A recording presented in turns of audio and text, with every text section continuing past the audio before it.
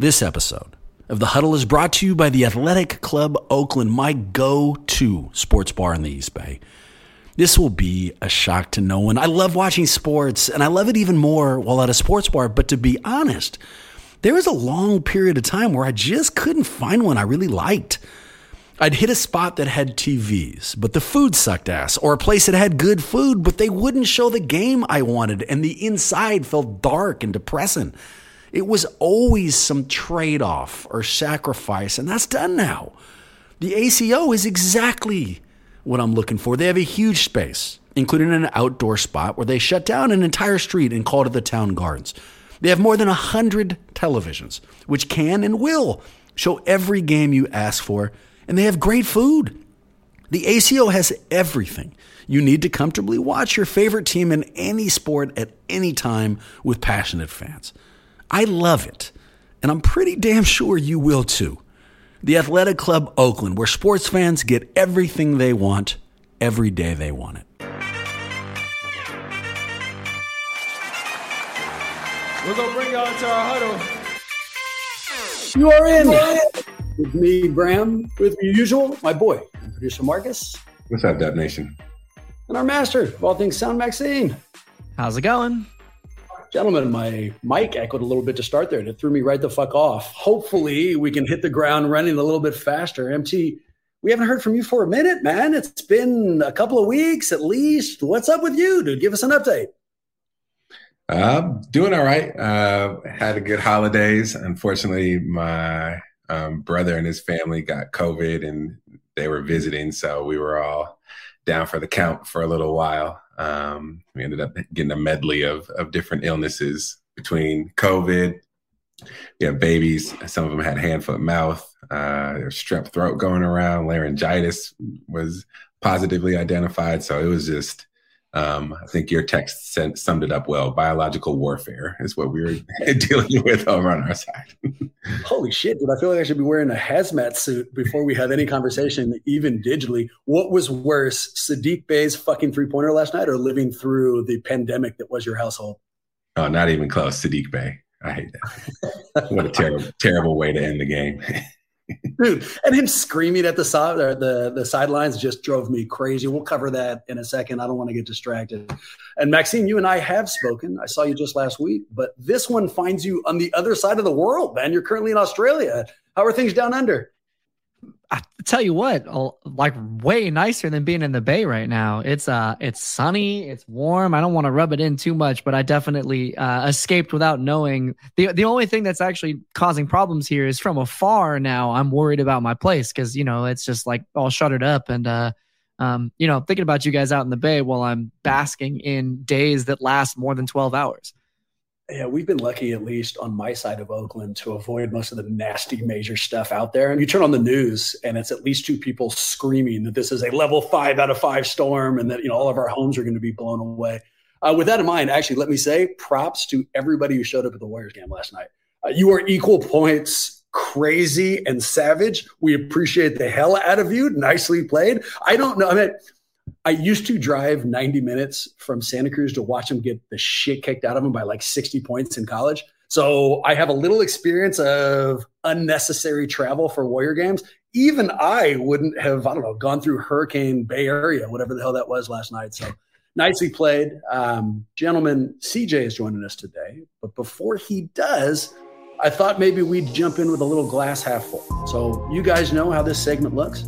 We go back into recent Warriors history. We give something we like and we don't like. And to give you a little time to think, I'll fire off a couple of rapid ones here. I like when opposing teams don't foul when we're down 3. I don't know how I can send thank you cards to Atlanta and to Detroit, even though it ended the way we did. But however many times they need to learn that lesson, I'm on board for it. I like everything about that Atlanta win. We're a little bit too far removed now to really jump in and bask in its greatness. But I will say that Kevon Looney's ongoing quiet dominance of the board is one of my favorite fucking things to watch. I like PBJ's future. His size, everything that he has been doing suggests his future is bright as hell. But here's the biggest thing I like, boys. I like the experience this roster is getting. So I've used this line too many times, so I'm going to shift it a little bit. I used to say that under Lacob, bad things happen for good reasons. I'm going to shift that this time. This time I'm going to say that under Lacob, bad things have good results. So first example I always used to talk about was Steph's initial ankle injury, way the hell back when. And that allowed us to sign him to a lower contract, which leads to things like Andre's contract, and off we go with the dynasty.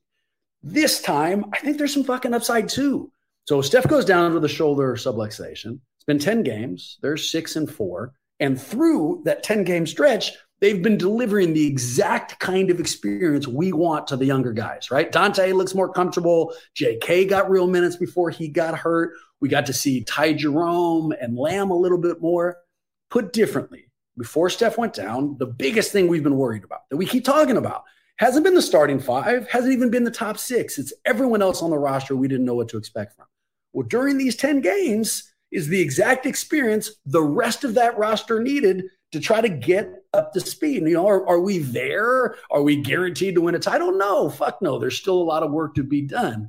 But what we are seeing is exactly what you would like to see to develop the rest of that roster and get them closer. So that's what I like, and it's a mouthful, boys. What do you got? I'm going to go. One thing I don't like and do like, I'll do because don't is probably a little obvious in what we're all talking about.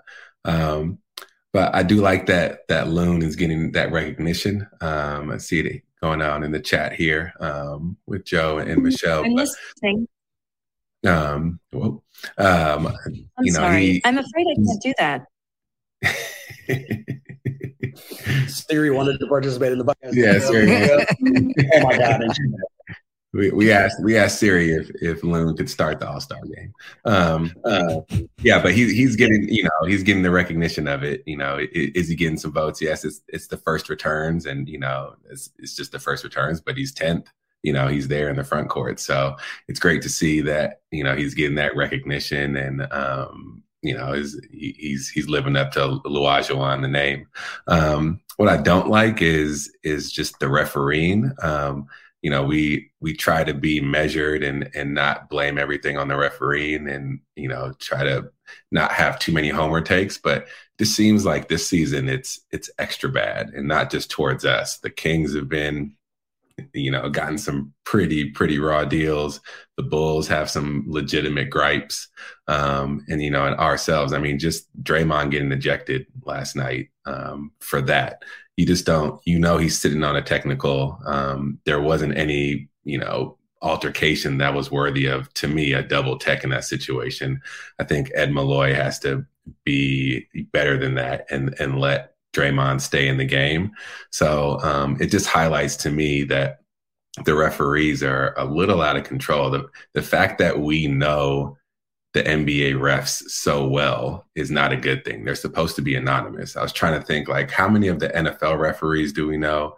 NHL is a little tougher because it's a smaller audience, and they don't have, they wear the helmets, obviously, but and you think you go to Major League Baseball, you have Joe West and Angel Hernandez, but the NBA kind of has a monopoly on the referees have their own personalities and their own, recognition as well. And that's not a good thing. So I hate to see it. And I'm hoping it's a trend that, goes back towards the average and below in terms of letting the players decide on the court. But right now it's starting to get a little frustrating.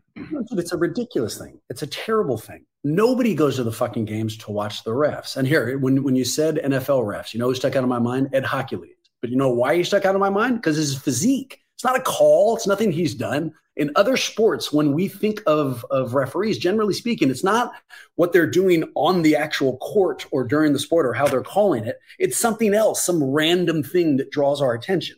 With NBA guys, it's how they call the game. It's the Tim Donahues of the world, and that's an unacceptable thing. And last night, it'd be one thing. Well, one, I hate double technicals as they stand. Two, double technicals when someone's going to get thrown out is complete bullshit. But three, that they went to that replay and that we watch in slow motion that it was, Beef Stew, a nickname I hate, by the way, who very clearly started it. And you watch Draymond, who's known for escalating, very clearly try to back things off, that you could watch that and throw Draymond out of the game. I mean, I've already blown this whistle 1,000 times, but no, the officiating is dog shit for the Warriors this year. I don't care about Sacramento or anybody else. The way that the games for Golden State have been officiating is objectively wrong. I have no problem saying that. Maxime, what do you got? So, I mean, we don't need to dwell on the issue other than to say it is very frustrating the degree to which Draymond has become sort of the face of anticipation for things being out of control for refs, right? You can tell that every ref officiates him in a way that feels somewhat unique to Draymond, and it's a little bit frustrating. But we'll leave that aside because I actually kind of do want to celebrate what you were saying about the upside of Steph being out for these past few games, and getting to see people all over the roster get their shine a little bit. I thought Moody has been looking fantastic, seeming to be in the right place at the right time. You know, we knew when we drafted him at 14 that he was the type of dude that would be more plug and play, and was just sort of like, you know, not necessarily the highest ceiling guy, but definitely a pretty high floor. And we're seeing that come into fruition now. He's starting to get a little bit more of a reason to be in the rotation. And every time he's in, he just like shows up when he needs to be there. He's like getting a putback dunk, or just, you know, he's really smart on both ends of the floor. On the other end of the spectrum, Patrick Baldwin Jr., I would not say is looking really smart on either end of the floor, but it's really continued to be fun to watch him shoot. I loved that one play in the Hawks game, you know, when Jordan drove in and then had the kick out to PBJ for a nice three. It felt like you're seeing a lot of these pieces of the next group of players for the Warriors coming to their own. And that just is really, really fun for me. PBJ reminds me of like a 15-year-old driving a Maserati. You know, he has no idea what to do with the skill set he currently has, but if he grows into it and learns how to drive that car, it's going to be remarkably successful for the Golden State Warriors. And I want to underline something I said a little bit earlier. Dante DiVincenzo's emergence. So we aren't initial on this take. We certainly aren't original. But we have questioned a little bit the front office's lack of veterans during the offseason. You know, we've been laying so much on people like JK and Wiseman, all these other guys. And what DiVincenzo has shown is that he's stepping into those roles that we enjoyed with OPJ and GP2 last year. He is a veteran whose skill set is immediately valuable to the Warriors. Took him a little while to figure out how to use them and how to fit in, but we're seeing that now. He was a hero in 2 straight games, and Kerr specifically has credited him for making winning basketball plays. So if this Steph absence has done nothing else than introduce DiVincenzo into how he can help us, phenomenal. I think that probably has more to do with Wiggins' absence than Steph, but it is something that's gone down over these last few weeks, and I'm fired up for it, man. It's a development and a positive one. Let's go to our golden questions. So this is our mailbag, always deals with the Warriors, occasionally gets personal. And here's our first quote. Dear Huddle, Huttle. Dear Huddle, I love the show and listen every week. Let's pause for a second. I feel like if this person loved the show and listened every week, they would know it's the Huddle. I feel like they'd see that on their phone. I think they would know that huddle is not a real word, but it is what it is. You know, dude, I'll take the compliment. It continues, quote, the Warriors got donkey officiating every game, and last night was no exception. We all agree the final Saddiq Bey shot should never have happened since it took longer than 5 seconds to inball the ball, right? So a couple of typos in there, but it makes sense to me. This person is asking, do we think a 5-second call should have been made for the final play that went to Saddiq Bey? And we have video that's going to conclusively answer that. But Maxime, don't play it yet. Instead, boys, I want to hear your initial reaction. All right, so that play happens, you know, Saddiq Bey buries us. Before it came in, did you guys think it was a 5-second call? I did, but you're not going to call that there unless it's, you know, like 6 seconds at that point. I remember watching the replay and looking at Malloy's hand, and it felt like he needed his hand to finish that last 5-second count for it to be a full 5, and the ball had just left the hand. So to me, out of all the things to be upset with at that game, that the 5-second call is low on my list. So it felt like he waited 30 seconds before he started counting to 5. I mean, I'm not sure if they got that ball in within 90 seconds, but to be fair with that answer, last night was one of the most frustrating regular season games I can remember. Like we kept getting right to the portion where we'd be over the hump and then we couldn't get over it. And it left me in such an ugly place. Dude, I got into a fight with Erica last night for no reason. We're in bed post game. You know, the game's over. I've asked her, let's watch anything. Let's just get the taste out of my mouth. And she says, hey, would you, see what's on there? And I look over, and instead of just grabbing the controller, because it's my idea, I say, why are you asking me? The controller's touching your fucking arm. Just an immediate fight, dude. Completely unnecessary. So it did. It drove me completely crazy. Now, did I think it was over 5 seconds? Yes. Desperately I did. And I would ask Maxime what his opinion was, but we just lost him entirely from the podcast. So I'm not sure that we're going to be able to get his opinion. In fact, we won't even be able to get the video that shows, unfortunately, it was 5.2 seconds. So somebody pulled that thing up, put a little clock next to it. We'd show it now if Maxime wasn't having internet problems, but it looks like it was a call that Malloy was right in not making, which frustrates me, I guess I'll say, man. Like let me ask it this way. When that game ends last night, what's your personality type, MT? Like, can you just turn it off? It's like any other, frustrating game. It doesn't mean anything. Just move on. Or was there any pissiness in your life after the ball, after the clock's read zero? Normally I can move on. For some reason last night, the pissiness lingered a little bit. Usually when I'm watching the games, my wife isn't as into them. And she'll watch, and then, she saw that we lost and she apologized. She was like, sorry, I know, sorry they lost. And I just took it hard. I was like, don't apologize. It's not, why are you apologizing? And got upset.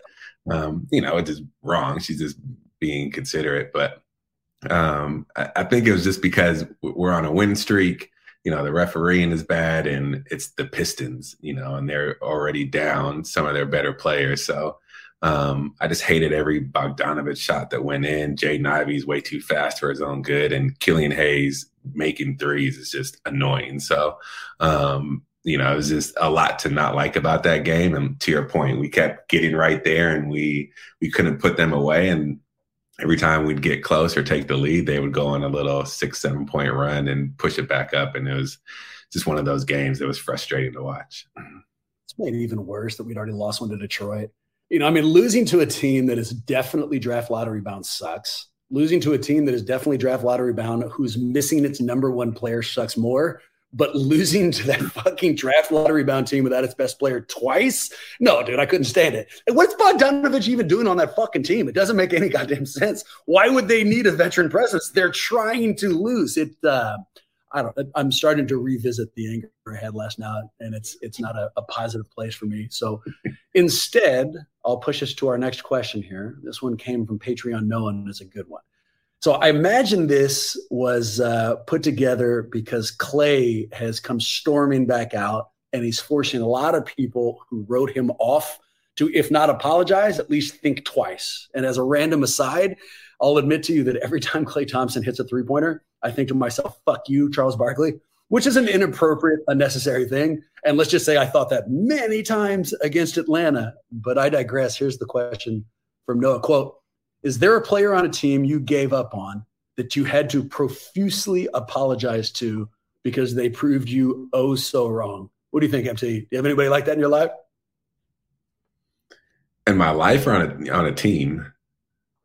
Well, either. I mean, has that happened during your life? I mean, if there's somebody you've like completely written off as like a friend or something and had to apologize to, I'd love to hear that too. But if you don't want to get that personal, I'll take a basketball response. Yeah, let's keep it basketball. That's I have to think a little bit harder on that one. I love that. Like, you know what? I've always hated my fucking brother Matt, but whatever. I apologize for now, and we're all fine. There's this one friend I have named Bram. You shut up, Susan. No, I mean, I don't. It's a good question. I would have to think about it. I'm sure there's somebody on the Warriors that I kind of wrote off. Maybe Michael Mulder, who kind of comes to mind a little bit, but there's no good answers to that yet. I understand the writing off of Clay from new Warriors fans. I think if you're a true Warriors fan or you've been a fan for a while, like you're in the group that hopes Steph, Clay, and Draymond all stay Warriors and retire Warriors. But this doesn't answer your question, but it's just Klay still has probably 5 to 6 shots a game that are frustrating. And you're torn because it's Klay Thompson, and sometimes he makes them, but they're not in the flow of the offense. They're forced, they're contested, and they're just not good shots. And he makes some of them sometimes, but I wish he would eliminate those from his game, because I think we would be so much better as a team if he let the offense come to him more. So are you turning a question that said all of us need to apologize to Klay Thompson into I'm still frustrated with Klay Thompson response? No, I didn't say that anyway. Klay, that was not me. You like watching this. That's Marcus is an asshole. It's probably why he's fighting with his brother. We won't get any details on that. I'll actually answer the question, but I'm on the other side. So Maxime, what we're answering here was Patreon Noah's question. Have you ever given up on somebody and then realized you had to apologize to them? For me, it's the other side. So I'm just way too optimistic about people. I once bet somebody at a funeral that Andries Biedrins would be a Hall of Fame player. Like skipped over All-Star, skipped over 20 and 10. I was like, Hall of Famer, 100%. I think I bet $100 on that. I did something similar with Anthony Randolph. I think I called him All World.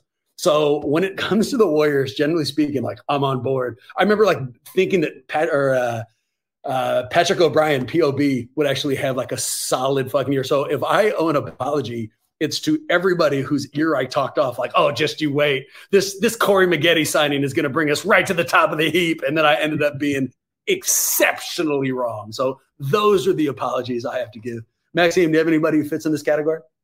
Are you not going to give an apology to the grandma whose funeral you were at for trying to take sports bets in the middle of a funeral? We're just going to gloss over that? That is a key detail. It makes me a terrible fucking person. Yes, I can offer that apology, but I don't even think that's something you can apologize for.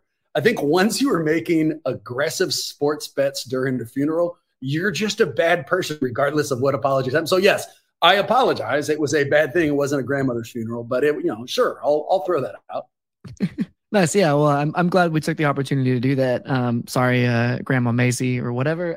But I think if there's anybody, maybe it's a half nod to Steve Kerr, because I have been a little bit earlier on in the season lambasting him for Lamb and Jerome being put into the lineup so frequently. It felt like they were getting starting spots over players that we drafted in the lottery that we wanted to see get more reps, and clearly that's been something that's been working out, and there's a method to the madness. So maybe a little bit of apology to Steve Kerr, and I guess by extension Jerome and Lamb, though still I'm a little bit confused as to what's happening because they can only play a third of their games in the NBA level. So eventually we're going to have to deal with this, but for the time being, they're being really productive. Especially Ty Jerome is an incredible asset to the team right now. So a little bit of an apology to Steve Kerr there.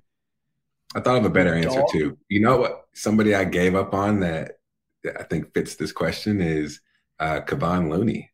When he first joined and then he had all the hip issues, I was definitely out on him. I was just like, why are we keeping this dude? He wasn't that good at UCLA. He's got all these issues. He's not healthy. He's unathletic, and he can kind of rebound. And for him to be what he is now, grabbing 20 boards in a playoff game and, more recently a couple games ago, I think, deserves an apology. You know what? I'll add to that, and I'll hedge back on what I was just saying, because you saying that made me think of another player. I'll apologize to Jordan Poole.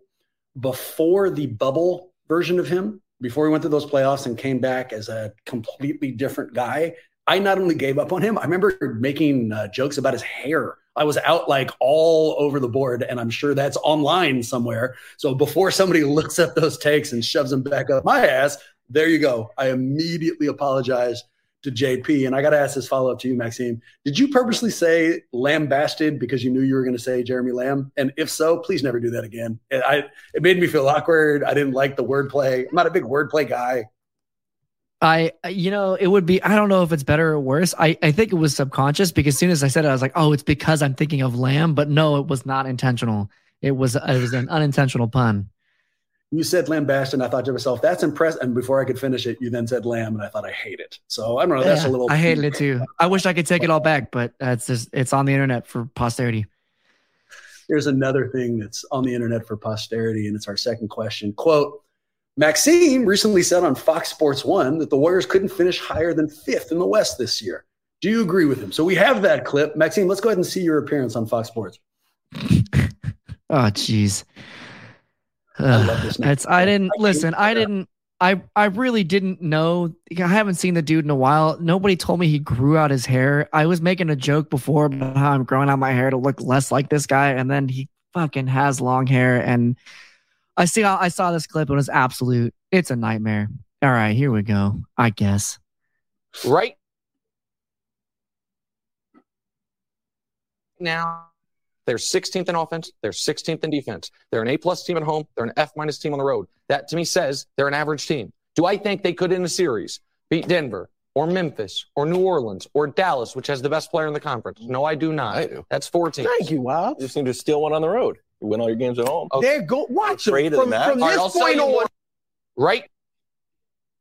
So kind of a nasty, hyperbolic take from Nick Wright. And that's what he specializes in. All he's trying to do is get clicks, and he just got a click from us. But it still is worth the question. And MT, we haven't heard from you on this topic. All right. So before we even get to, do you agree with anything that Nick Wright just said? Let's start here. Do you think there's a remarkable physical resemblance between Maxime and Nick Wright? Because that really has been our go-to thing. And ignore that Maxime's changed his name to not Nick Wright in any way on the screen.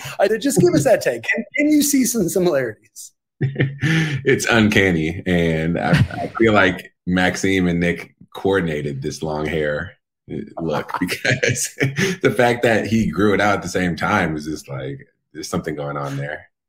It is so great. All right, take us to the meat of the question. So you heard him. Wright says a few things there, but what I take away is, look, they're a mediocre team. They've been playing mediocre, and because of that, they cannot be higher than 5th in the West at the end of the playoffs. He's not talking about seed. He said specifically he can name 4 teams we couldn't beat in the playoffs. So do you agree with that? I do not. And I don't think it's a hot take to disagree with Nick Wright. He's terrible at his predictions and what he thinks is going to happen. He is right. We're an A+ team at home and an F- team on the road. Our numbers are numbers and facts are facts with that part. But I still think a healthy Warriors team in a 7-game playoff series beats all of those teams in the West, at least. Right now, the team that scares me the most in a 7-game series, I'll put 2 up there: Denver and Memphis. Memphis, because they still, for whatever reason, won't get it through their young, thick little heads that they're not that good yet. And that's dangerous because they can steal enough games to win a series.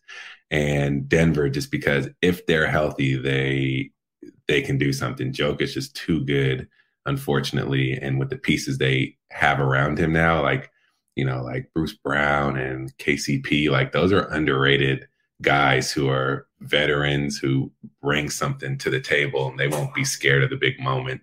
And then Jamal Murray is back. So I think Nick Wright is wrong. I don't think most of the teams, especially like a New Orleans, will want to see us in a 7-game series in the playoffs. But, we will have a fight on our hands to get out of the West. I think the way you phrased that nails it perfectly. Can Denver beat us? Sure. Does Memphis have a chance against us? Absolutely. But the idea of saying that 4 teams concretely, absolutely will beat us in the playoffs when they are healthy is ridiculous. It's hubris. He's just trying to get clicks. And it's not just me who thinks that.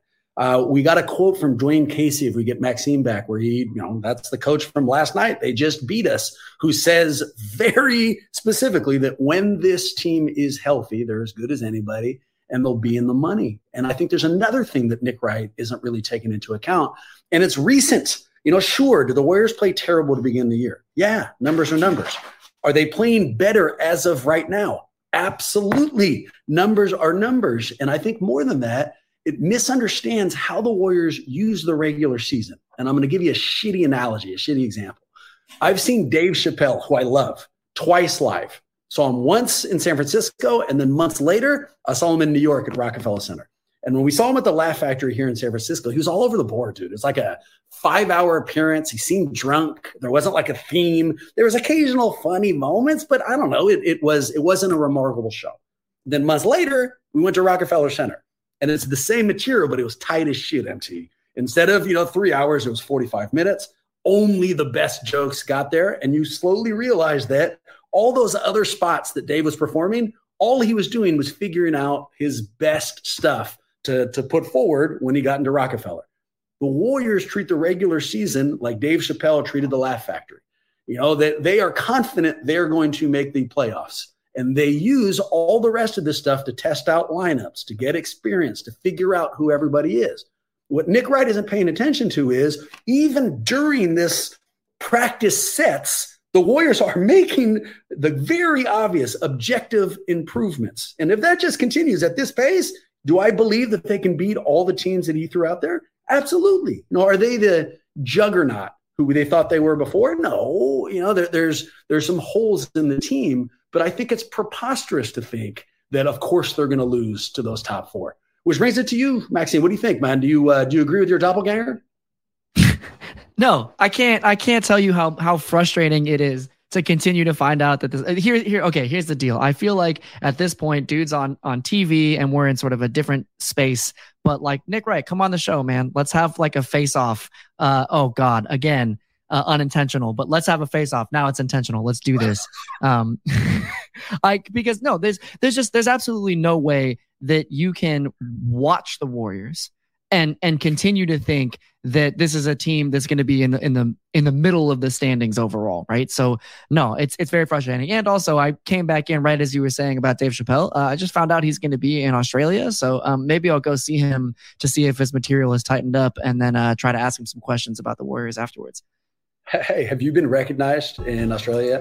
Any like Huddle fans come up and said, "Hey, Nick Wright"? Any Huddle fans? Oh my gosh, no, they all know that I'm still not Nick Wright. Absolutely right. Purposely crossed over.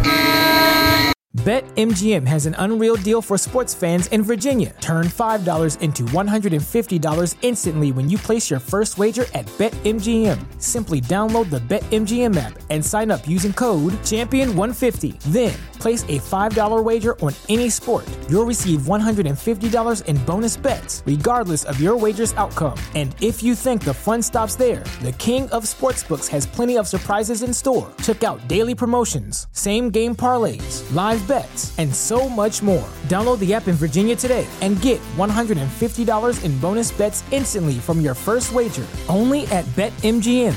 BetMGM and GameSense remind you to play responsibly. See BetMGM.com for terms. 21 plus only. Virginia only. New customer offer. Subject to eligibility requirements. Rewards are non-withdrawable bonus bets that expire in 7 days. Please gamble responsibly. Gambling problem? Call 1-800-GAMBLER. Promotional offer not available in Washington, D.C.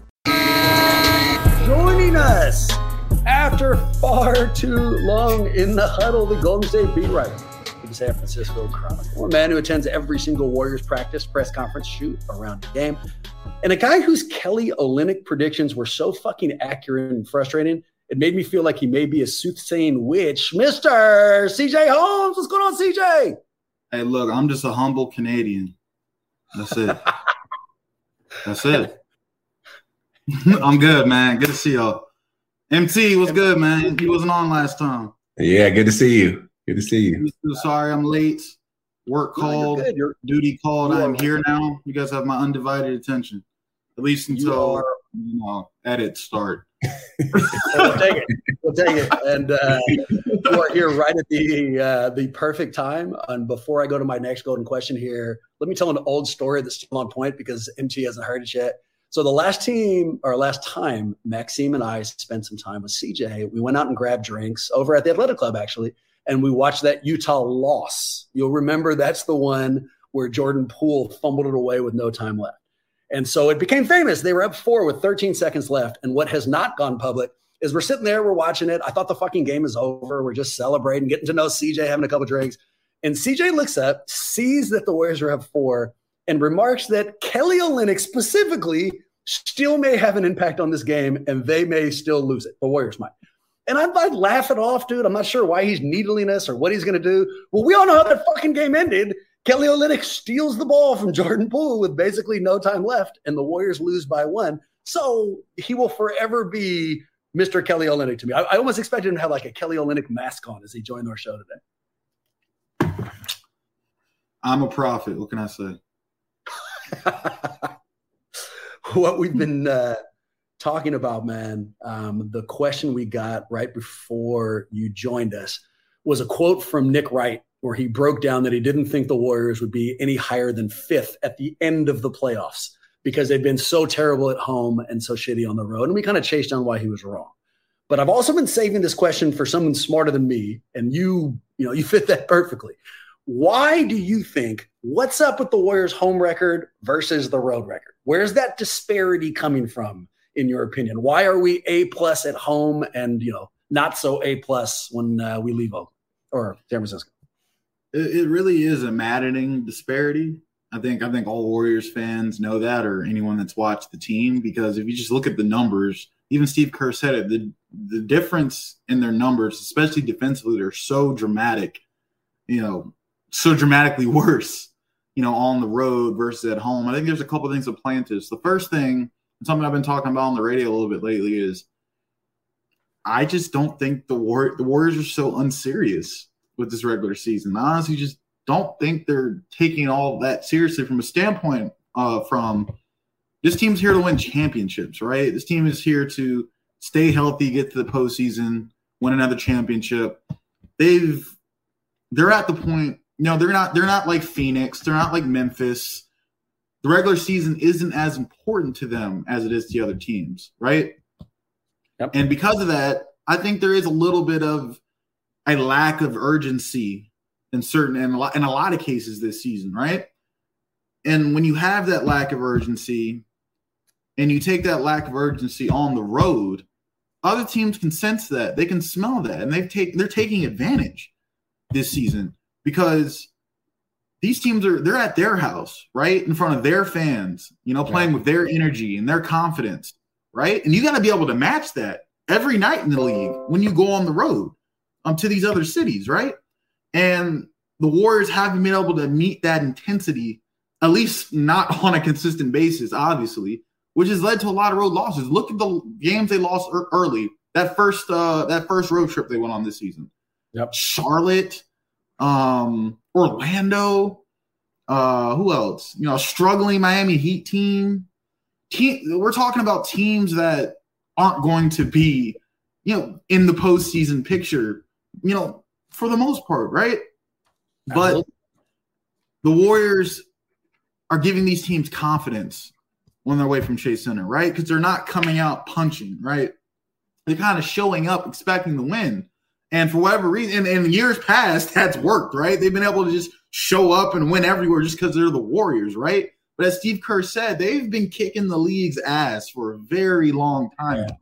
And these coaches, these players, they remember that, right?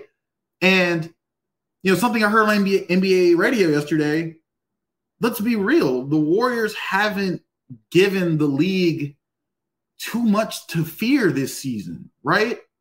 And these teams on the road, they smell it. And to me, it's as simple as that, right? It's these teams, when the Warriors go away from Chase Center, they are vulnerable. And these teams can smell it. They can sense it, and they're taking advantage of it. Because as we see at home, we see what they're capable of doing. Yeah. And for whatever reason, they're not doing that on the road. So I think it comes down to a sense of want to and a complete lack of urgency. Like they're kind of operating as this team, like, yeah, we can flip a switch anytime we want. Well, when's that going to come, right? Maybe it comes when Steph and Andrew are back in the lineup healthy. Maybe it comes in February. Maybe it comes in March. But at some point, they're going to have to kick it into gear and play with the same urgency on the road that they play with at Chase Center. If they don't do that, then they might be in a little bit of trouble.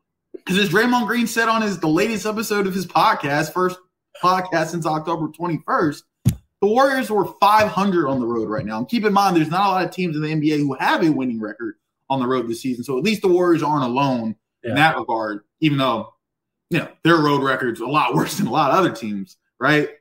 But the Warriors were just 500 on the road. That's probably good enough to have them in first place in the Western Conference right now. There's any question about that? Marcus, what's your read on this, man? I haven't had a chance to ask you that question. What's the disparity from? Is CJ's response yours as well? I think, yeah. I mean, I think it's have the laissez-faire attitude that CJ taps into. You look at the 3-point disparity that's been talked about, like opponents shoot 41% of threes in their gym, and when they come to chase, they're shooting 29%. That's a big difference that taps into it. Michelle in the comments talked about Klay missing every other game too, or not playing back-to-backs. He doesn't play back-to-backs at home, but I think, there's a bigger difference when you're not having a back-to-back Klay on the road versus home. I think you can feed off the energy and make up a little bit of the difference there.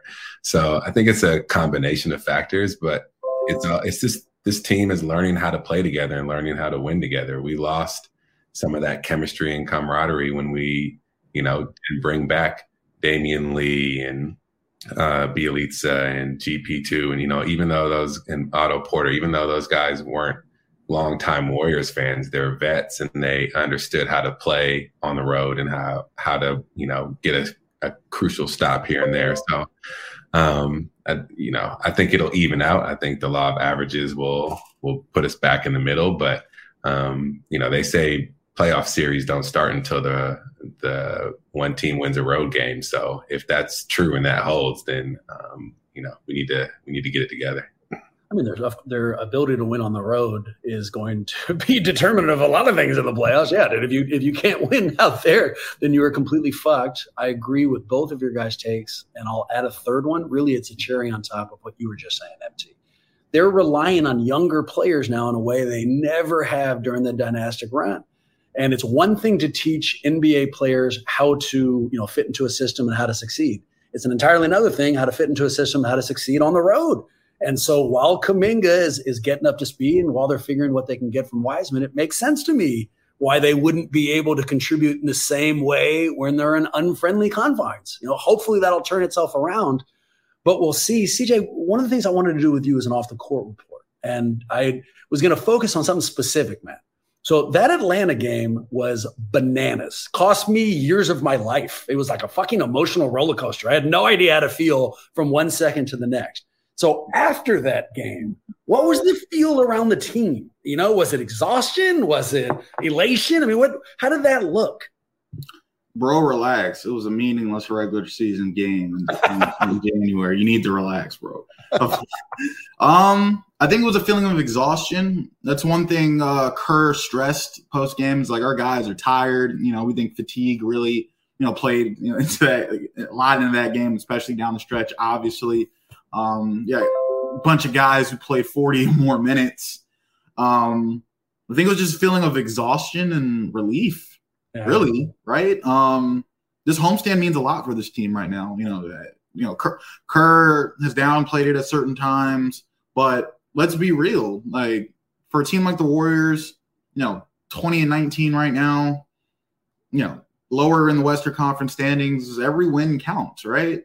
And right now, right? So I said it was meaningless, but was it really, right? Yes. Was it not really? And this is a team that knew that they got to take care of business at home during the stretch. And to, lose a game like that, a game you led by 17 points, at one point trailed by 19 seconds in the first half, or up by as many as like 21 or 22, that's not a kind of game you could afford to let slip away. And the Warriors have let far too many of those games slip away this season. So one, they're relieved because despite blowing a fantastic lead, Klay Thompson and Kevon Looney were able to bail them out. Klay with 54, Kevon with the game-winning tip, and just exhausted because, they're already shorthanded. You got 6 guys on the injury report, and you got your stars out there playing 40-plus minutes. That's going to wear on you. And I think that might have impacted them a little bit their game yesterday. They got off to a slow start, especially defensively. They weren't as sharp. They looked like a team who just played an overtime thriller a couple nights prior, right? So that's really it. That's really it, man. Shoot, I'd be tired too if I had to play that many minutes. And Clay, when he was interviewed afterwards, after the Atlanta game, not after the loss against Detroit last night, I think told Bob, he asked, Fitzgerald asked him, how you feeling? He said, my tank is on empty, Bob, in a way that only Clay could. And I'll tell you what, there was another comment from Clay, and it was one of the golden questions from Patreon Thomas. But he pointed out, Clay said something along the lines of, I am trying to enjoy every second of this experience because next year is my last contract year with the Warriors. And it's gotten some attention because it suggests maybe he won't be here after a year. I definitely am more relaxed than I was in the beginning. I think in the beginning I was just so eager to be back to those big nights like tonight and proving whoever wrong that I'm still great. And now I just it's going by so fast. We're almost at the halfway point, and after this year, there's only 1 year left on my deal. So it's like I just told myself, man, I gotta enjoy every day in a Warriors uniform. This is such a incredible position to be in as defending champions, and to see the banners we've hung and just the brand that's been built here. I just had to remind myself daily, this is literally a dream I'm living, and what matters most is just having fun and playing hard. All the numbers, all the big nights will come as long as I do those two things. At what point did you kind of have that talk with yourself? Honestly, I had it a couple days ago. After I had it a month ago. I've had a lot of self-talk like that in the last few years, but it's incredibly helpful. It kind of just puts everything in perspective. How'd you interpret them? You heard that. What did they mean in your mind? Well, two things. First thing is the guy is obviously thankful. 2 major injuries, 941-day hiatus from the game of basketball. Anytime Clay can look like his old self and play and have these big games, he's extremely thankful for it, as he should be, because a lot of guys want to be able to come back from what he did, from what he experienced, let alone have multiple 40-point games and a 50-point game in his first full season back, right? So, one, he's thankful. Two, I'm sure there's a little bit of that contract stuff in the back of his mind. The better Jordan Poole plays, the more, the narrative of, hey, JP should probably start, full-time, it gets louder and louder, right? And I think Clay's done a good job of fending off those conversations, because it seems like every time it looks like he's about to hit a wall, right? And everyone's like, oh, JP should start. Here comes Clay for a random 40-point game, right? Showing that he's still got it. But the fact remains is the Warriors are in a financial crunch. Jordan Poole just opted up 4 more years. He's 23 years old, and Clay's what, 32? You know what I'm saying? So, no, as much as Klay Thompson means to this Warriors franchise, and as much as I'm sure the Warriors franchise means to Klay Thompson, assuming that he'll be here beyond next year, it isn't a given. It isn't a given. So the guy is just trying to, not only play his best basketball to, attract contracts from maybe a potential next team, but, he won 4 championships with this franchise. He's lived most of his adult life in the Bay Area. This is home for him, right? So I think he's kind of just soaking it all in, taking it game by game and knowing hey, I'm going to put my best foot forward night in and night out, and whatever happens, happens. That entire interview felt super contemplative for Clay. He actually, if you ever get a chance to watch it, you were there, CJ, so you don't have to, but he halfway through starts making a paper airplane. Literally, it goes down and is making this paper airplane as he's speaking. But it didn't feel like a early goodbye. It didn't feel like he was acknowledging, okay, I only have 1 more year. It felt like someone who understood nothing's guaranteed the way that you just detailed it, CJ, and he had to make sure that he soaked in every single second of it. Just in case, not that he is leaving, but in case he is leaving. MC, if you had to bet something significant to you, right? Whatever it is, mortgage payment, something big, you had to bet that Clay is either going to sign a new contract or next year is his last year here. What's your bet? He signs another contract. I'm just going to will it into the universe that Steph, Clay, and Dre retire as Warriors. I took it the same way you did, more contemplative than something that he's resigned to the fact that he's not going to be around. Steve Kerr preaches it all the time, that enjoy the moment. These moments aren't given. they're fleeting and to enjoy the moment and be present in the now. And I think, Klay did that coming off of 2 catastrophic injuries, missed 2 years, and he's finally getting back into it. And he just realized, on my contract that I signed, I have 1 more year left. It's not a guarantee that I'll get another contract. He hopes he will. We assume he will, and the Warriors probably will, but he's not going to just take it for granted. So I thought the comment, it did sting a little bit. You were like, whoa, whoa, whoa, Klay. But I think, once you step back from the emotions of it a little bit, it was more just him being in the moment and being thankful that he's just still playing basketball versus him saying like, oh, I'm getting ready to go to the Lakers next season. This is a 100% true story. Before my wife and I became engaged, we were long distance. And the first big trip we took together, we went through Europe, and we were in Rome, the Plaza Navona. And I remember we were kind of fighting. And in my mind, I was thinking, you know what, maybe this isn't going to work out. And the plan was going to be, I was going to go to Erica and tell her, here are the problems I'm having. Here's what you need to do to solve them. Otherwise, we're not going to be together. And I start, talking about the problems. And she says, oh, yeah. I'm not sure this is working out. And I'm like, oh, my God, what? And they're like, no, I want this more than anything. Klay's comments felt like that. Like earlier in this season, we've talked about, well, his contract's the one that's tradable. I felt like it was up to us. Maybe he won't be back. The second he started contemplating, like maybe he will leave, I was like, no, you need to stay forever. Like you are a part of this fucking team. So I hope to God he stays. Here's our next question. And CJ, I'm going to direct it immediately to you. Quote, I love Jordan Poole and I think his future is bright, but my head will explode if he fumbles one more late game scenario. Are you worried about his closing ability? What do you think, man? I mean, after watching these last 2 games and then, thinking about what happened up in Utah, I mean, yeah, you got to be a little bit worried, right? Jordan's issues is she just does too much sometimes, maybe 1 too many behind the backs or, 1 too many like tween in and outs. And the thing is, like, those flashy moves, those explosive finishes, the fearless long-range shooting, that's what makes JP who he is. So to tell him to dial it back, the Warriors need him to play the way he's playing. However, I don't know if you guys got a chance to read my piece recently. Like, he has a turnover problem. He leads the league in turnovers. Since Stephen Curry went out, no player in the league has had more turnovers than Jordan Poole, right? And the thing is, if Jordan Poole isn't playing the way he's playing, I mean, he's averaging almost 30 since Steph went out.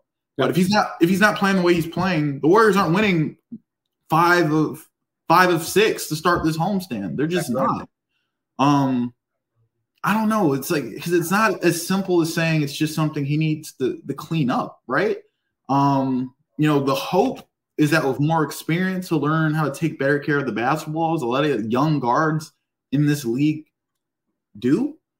And the thing is, like, a lot of these turnovers haven't necessarily cost the Warriors a game. Like, even though he turned it over late yesterday, I mean, Klay still hits the 3 1 second left, bails him out. And there's been a lot of that in recent weeks. But, eventually these turnovers, throwing away the clutch, eventually it's going to catch up to him. If he wants to reach his potential in a Warriors uniform, it's something that he has to tighten up. A lot of people want to say, not all of his turnovers are hurting the team. Turnovers are still turnovers. Turnovers are still empty possessions. Empty possessions mean your team is not scoring, and the other team has an opportunity to do so, right? So eventually it's all gonna catch up to him. It hasn't yet, but this is something that he needs to address now before it becomes a bigger problem. Hell, so is there urgency? Of course there is, CJ. You can't be falling down with the game on the line for no goddamn reason or get stripped by Kelly Olynyk, when you're in Utah and in a winnable game. So does that need to be fixed? Yes, as quickly as humanly possible. Do I believe that Jordan Poole is capable of fixing it? Yeah, with the same kind of fervor I just said that other response, and Kerr and Klay and a bunch of other people have kind of said the same thing, that they need him playing this way, that this is kind of part of the show, and that he is getting the experience of what it feels like to be Steph Curry, that, you are guarded by the other team's best defender, that the pressure is on you, and that it takes a little while to feel that and then still be able to succeed. So am I worried, in 2 years, do I think that Jordan Poole will still have difficulty closing games? No, I don't. And I think all of this is going to lead to who he's going to become. But am I worried about it right now? Fuck yes, I am. And we desperately need him. So hopefully this problem kind of wraps itself up in the very near future, man. What's your sense of the team's worry level? I mean, you've been to all these, every practice, shoot around a game. You spend more time with this team than anyone else I know. Do you think they're concerned with Poole? If they are, they're not saying it. I think when Kerr's asked about it, he's kind of just saying, this is all part of being a young player. He'll get better in time. That's kind of Kerr's consistent message. I asked Draymond about in the locker room the other night. He's on the side of, he's turning over a lot, but the ball's in his hands a lot. If you look at the highest turnover guys in the league, the top 10, they're all stars, maybe except for Kevin Porter Jr. They're all stars, Giannis, Kawhi Leonard, they all have higher turnover averages than Poole, right? So a lot of that has to do with the ball being in his hands. Yep. Just yesterday, Klay Thompson said, hey, we're going to continue to trust Jordan with the ball in his hands because he's the engine that makes us go. But I'll go back to this point, turnover. When I was in college, we ran for turnovers, right? When I was in high school, we ran for turnovers. Now, I don't know if Steve Kerr's putting guys on the line at practice. I don't know if Jordan Poole's just running, gassers, back and forth in Chase Center every morning for his turnovers. But at the end of the day, turnovers are a cardinal sin in any sport, right? And you can't just say, oh, they're okay because they're not leading to a lot of points for the other team. Eventually they will. And if you look at Jordan's recent games, 6 turnovers, 5 turnovers, 5 turnovers. It's kind of ridiculous, man. It's kind of ridiculous. He has to be better, and if I'm him, I look at this as a small critique in what is otherwise a tremendous body of work, since Stephen Curry has went out. Yep. Again, if Jordan's not playing like this, they're not winning. They're 0-10 since Steph went out. If Jordan's not playing like this, period. Especially not having Andrew.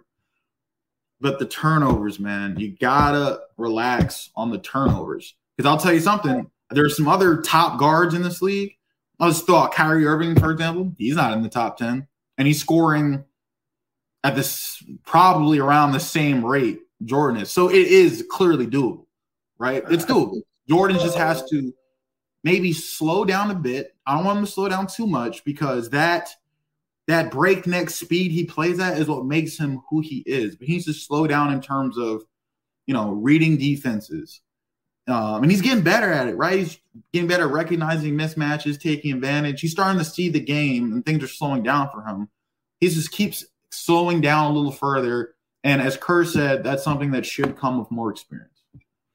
Glass half empty.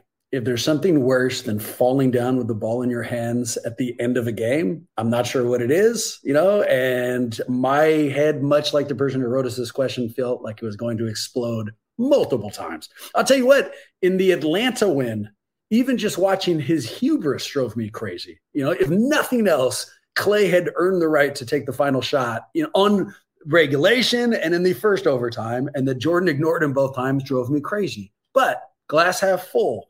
Jordan, and I was just looking this up on my phone. Jordan is currently 23 years old.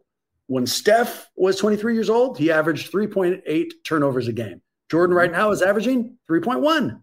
Happens. You have the ball in your hand this much. You make mistakes as a young player. I can see it. So there's, if Steph did it, it's okay. If Jordan did, but if nothing else, we got to stop when they're happening, and he's got to start learning from them. That's hopefully we'll see the kind of growth he's shown us in other areas, and there's reasons to believe that we will. I agree. Give me, just using the phrase glass half full, maybe realize we didn't get your takes. So Marcus, Maxime, and I went through a couple of ups and downsides of recent Warriors basketball. What do you got, man? Any observations? It's a little something that annoys me, right? So glass half full, I think Kevon Looney has 50-plus rebounds in his last 3 games, right? Channeling some of that playoff energy he brought, right, on the glass. Glass half empty. Why isn't he doing this every night? Like there's a lot of nights where, Looney doesn't necessarily hurt. He doesn't hurt the team, but he flies under the radar some nights. And then when he has nights like he's had against Atlanta, against Portland, 21 rebounds against Portland, 15 rebounds against Atlanta. It's just like, dude, like, how come we're not seeing this level of aggression on the glass night after night, right? Because with efforts like that, Looney should be in the same conversation among some of the best rebounders in the game. Right, it's in there somewhere. I just want to see it more consistent. I want to see Looney average 10 rebounds a game. You know what I'm saying? Because he's proven he's capable. It's like a flip. It's a switch he flips. I just want to see that switch be flipped on, like indefinitely. Give me something you like. What stuck out to give you, some things that we discussed. I love the experience everyone's getting. I love who Dante DiVincenzo has become. I love, we said, multiple things because they're on a 5 or almost a 6-game win streak. Anything else? Any positive things sticking out to you? Love the two-way guys, man. Ty Jerome and Anthony Lamb. I think they combined for like 30 plus in Wednesday's loss. And for two guys who entered the year with no expectations, not expected to play much, they have gone above and beyond, I think, what's been expected of them, right? And it's gotten to the point where it's hard to imagine how the Warriors' rotation will operate without them. Like, it's gotten to that point. Let's be real, it's gotten to that point. Oh, yeah. What I don't like is, as two-way players, they can only have 50 games in NBA, and both of them are already about halfway there, right? And what I don't like is eventually that's going to be a problem down the stretch. Eventually, unless one or both, which is highly unlikely, get converted into full-time contracts, they're going to have to go spend some time in Santa Cruz. Yeah. And when that does happen, how will the Warriors respond? Obviously it's going to mean more minutes for Moses Moody to step up, right? John the Kuminga is going to have to be better than what he's already been over this last couple stretch of games. Yep. And so that's what I don't like. It's unfortunate that because of all these injuries, different situations, the Warriors have had to rely on two-way players because now their time is limited, and eventually there's going to be another adjustment period as they have to go down to Santa Cruz. But I love it because, again, these are two guys who entered the year with no expectations, and they are really settling in and becoming, as Klay Thompson said, bona fide NBA players. The thing I really like about Ty Jerome isn't his quiet competency. It's the fuck you in his game. There's some dog to him that I genuinely enjoy. And I heard somebody with the too small the other night. I was like, see, there you go. I love it. And I think he believes it. It's not like histrionics. I think he's just completely full of passion. Ty Jerome, people forget this. Ty Jerome was a first-round pick. I forgot that. I had no idea. Ty Jerome was a first-round pick out of UVA. Like, put some respect on that. I'm an Auburn guy. I still don't forgive him for double dribbling or not getting called for double dribbling. Ty, if you're listening to this, I still don't forgive you, bro.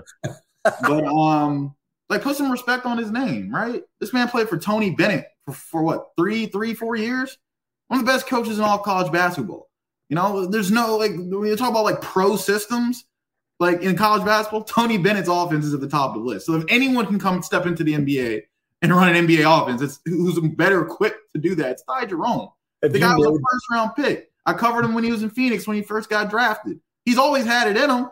He's just, he got sent to OKC. He just hasn't had a fair draw, per se, right? And not to mention, his lack of athleticism puts him at a disadvantage on most nights. However, he makes up for that with, like you said, toughness, with IQ, with making the right play at the right time, protecting the basketball, running the offense. Forget his athleticism. Those are 3-4 areas that a lot of guys struggle with today. So props to Ty Jerome, and I'm happy that he's settling in and finding his role. In either Phoenix or Golden State, have you mentioned that double dribble to him? I bet you have. If I had the second he was signed, the first day he was at Chase Center, I said something to him. Walked straight up to him in the locker room, was like, "Hey, bro." But I think I said the same thing to him when he was in Phoenix. I would have too. I'd do it every time I saw him. Does he laugh? Does he like it? Because it does two things. It establishes. He's just like, it is what it is. Well, Well, and he's like, tell your team to get good. Like, and it establishes a relationship. If I'm dropping that, what I'm telling him is, look, I know about your game. Also, I played. I know a little bit, about the game myself, and it establishes that both ways. CJ, let's end with your injury knowledge, right? So the Warriors are basically missing fucking everybody, but it sounds like they might be coming back soon. So I'm going to go up in reverse order of importance. Let's start with Wiseman. Any injury updates? When are we expecting him back? Reevaluated in a week. All right. Reevaluated and he might be returning in a week, or they have no idea and we'll see. They have no idea. Reevaluated in a week. Gotcha. That brings us to Jonathan Kuminga. When's his reevaluation date? Reevaluated in a week. Yeah, same thing with Wiseman. They'll just let us know. They're not necessarily. Yep. In a week, we will have an update, and it'll either be a little short sentence that says they're making great progress and will be reevaluated in another week, or they'll be off the injury report and back in action. Yeah, they're back tonight. How about Wiggins? We finally saw his smiling face on the bench last night. Is he close? He is supposed to be reevaluated at some point this week. So tomorrow's Friday. I expect us to hear something on an update on Wiggins as early as tomorrow. I'll take it. And then the big question, Steph, when do you think he'll be back? Somebody's going to forget about JaMychal Green. I know. Sorry, dude. JaMychal Green. Go ahead. I was testing you. We're going to disrespect JaMychal Green. I mean, we don't have to underline it. I just told you I was testing you. You passed my test. When's Michael coming back? He is also in the reevaluating the week group. They did say that his leg infection is beginning to subside, but now he has to get his wind back, get back in the swing of things, and he'll need about a week's worth of practice to get his wind back and be able to play in NBA games. All right. And that was the one I was most worried about, JaMychal Green. I was going to call this the JaMychal. Everyone is waiting for the JaMychal Green news. Come on, right? Man. That's the update. That's actually going to be the title of this episode. But while I have you, I might as well ask: how about Steph, dude? What are you thinking? What's that guy? Oh, that guy. Okay. Well, Steph is still on track to be reevaluated on Saturday. Joe Lacob and Steve Kerr both confirmed that the plan is to have him ready to go when the Warriors start their next road trip in San Antonio. Oh, let's go. Did you? I imagine you were at the game, so you didn't get a chance to listen to it. But Steph was behind the broadcaster's mic for the third quarter yesterday. And this is true for any place he's on a basketball court, so I'm not surprised by it. But he was so fucking good, CJ. He was calm. He didn't rush. His analysis was on the money. He was funny when he needed to be. He was serious when he didn't. He even interacted with Bob's bullshit. This isn't breaking news. I'm a huge fan of Curry, but it turns out he's just as good on the sideline as he is on the floor. Now we want him back on the floor immediately, but I don't know. I hadn't had a chance to say that, so I wanted to throw it out. Have you heard any of it? Did you get a chance to listen, or imagine live? I can go back and listen to the broadcast later now. Are you saying Stephen Curry, future TNT sideline reporter Stephen Curry? So I think that because of who he is just as a player, if he wanted to do TNT, they'd give it to him in a heartbeat, right? Just because, he's Steph Curry. Can you imagine Steph and Draymond both on the TNT desk? No, and that's a perfect example, because if his name wasn't Stephen Curry, right? Take away his celebrity, and all he was the skill set that we saw behind the mic yesterday, I still think he would have a future on TNT. If he was Ty Jerome, but was capable of giving that analysis, and despite Ty Jerome's double dribble, I still have a lot of respect for him, he would have a future in broadcasting. So props to Steph. CJ, missed ya. Appreciate you joining us today. I know for a fact people need far more homes in their life. Where do they go? Instagram and Twitter at CJHolmes22. Retweets, not likes. I can promise you at least. People never listen. No. I do. I mean, things. You're talking to the one guy who fucking listens. They don't want to see me win, bro. They don't want to see me win. That's all. It's cool. I want to see you win. Follow us on social media at Warriors Huddle on Twitter if you want to see a bunch of retweeted CJ takes. And with that in mind, go Warriors. Hopefully, see you real soon.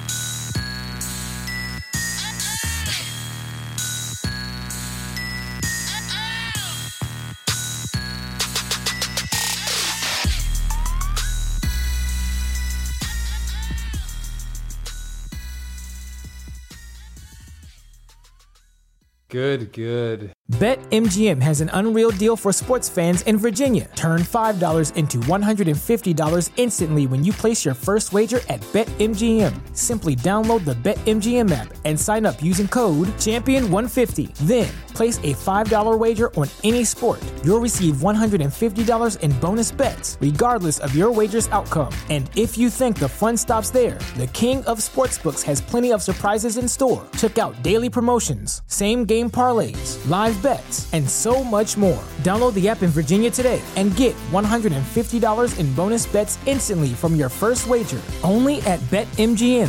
BetMGM and GameSense remind you to play responsibly. See BetMGM.com for terms. 21 plus only. Virginia only. New customer offer. Subject to eligibility requirements. Rewards are non-withdrawable bonus bets that expire in 7 days. Please gamble responsibly. Gambling problem? Call 1-800-GAMBLER. Promotional offer not available in Washington, D.C.